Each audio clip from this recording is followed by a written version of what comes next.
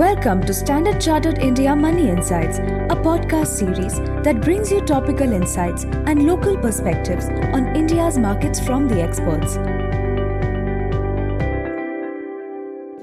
Hello everyone, I'm Vinay Joseph and welcome to another edition of What is Driving the Market, where we look at key market events and address key questions on investors' minds. 2022 has been a challenging year for asset markets, with both bonds and equities giving negative returns. Investing is never easy, especially during these times of uncertainty, as your decision can be easily affected by either hindsight bias or the fear of losses. So how can an investor navigate volatile markets? There is no easy answer, but we think a guideline and checklist could help. And today we enlist 5 key points which can frame as a guideline to navigate volatile markets. First, in uncertain markets, rupee cost averaging strategy, that is spreading out your investments across different periods, can be an effective way to deploy your money, as it helps to mitigate the fear of investing at the wrong time.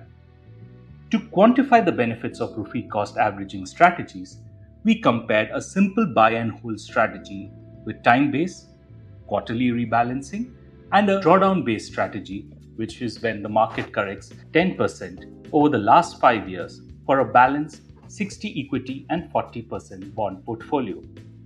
Our study found that drawdown-based strategy, followed by time-based strategy, not only gave higher returns but also saw lower volatility or lower drawdowns as compared to a simple buy and hold strategy.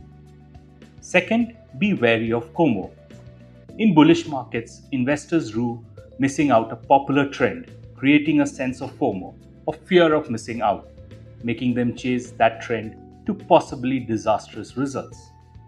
The reverse happens in the time of volatile markets, with investors facing a significant FOMO, or cost of missing out, by not being invested given the volatility and uncertainty.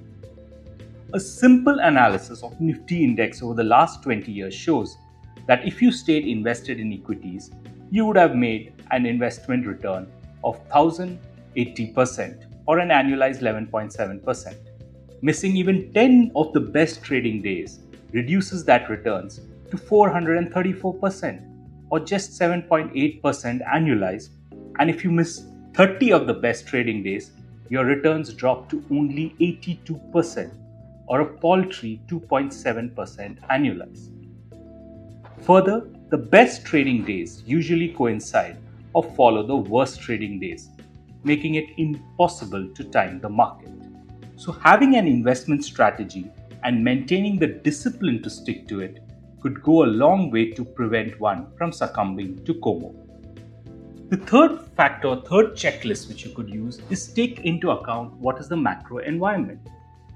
As investors, we tend to put a disproportionate focus on the micro environment, overlooking the importance of changing macroeconomic settings.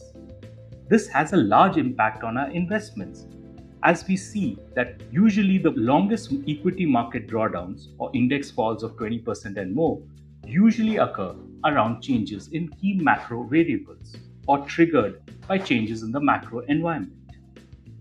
The fourth factor is that we should keep our return expectations modest.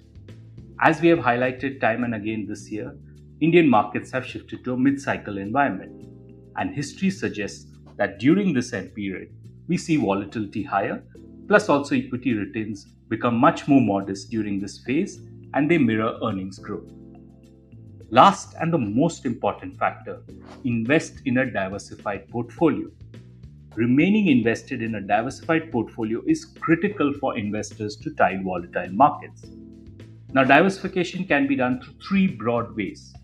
Allocated among different assets like equity, bonds, commodity, cash, real estates, etc., based on one's asset allocation and risk profile. Second, allocating to international markets so that you avoid the single market bias. And last, to spread your investments within an asset class. For example, in equity, have it across different market segment or style, and similarly across bonds, have exposure beyond duration, credit, and interest rate sensitivity. The basic premise of diversification is to have low correlation among the different assets so that the weakness in one particular asset can be offset by another asset. So this is not an exhaustive checklist, but this could be a good starting point for investors to navigate volatile markets. With that, I'll pause for today. And like always, if you like this podcast, please don't forget to like and subscribe. Thank you. Thank you for listening to Standard Chartered India Money Insights. Stay tuned for the latest updates and market trends by subscribing to our podcast. For more information, reach out to your Standard Chartered Relationship Manager or visit www.se.com/in.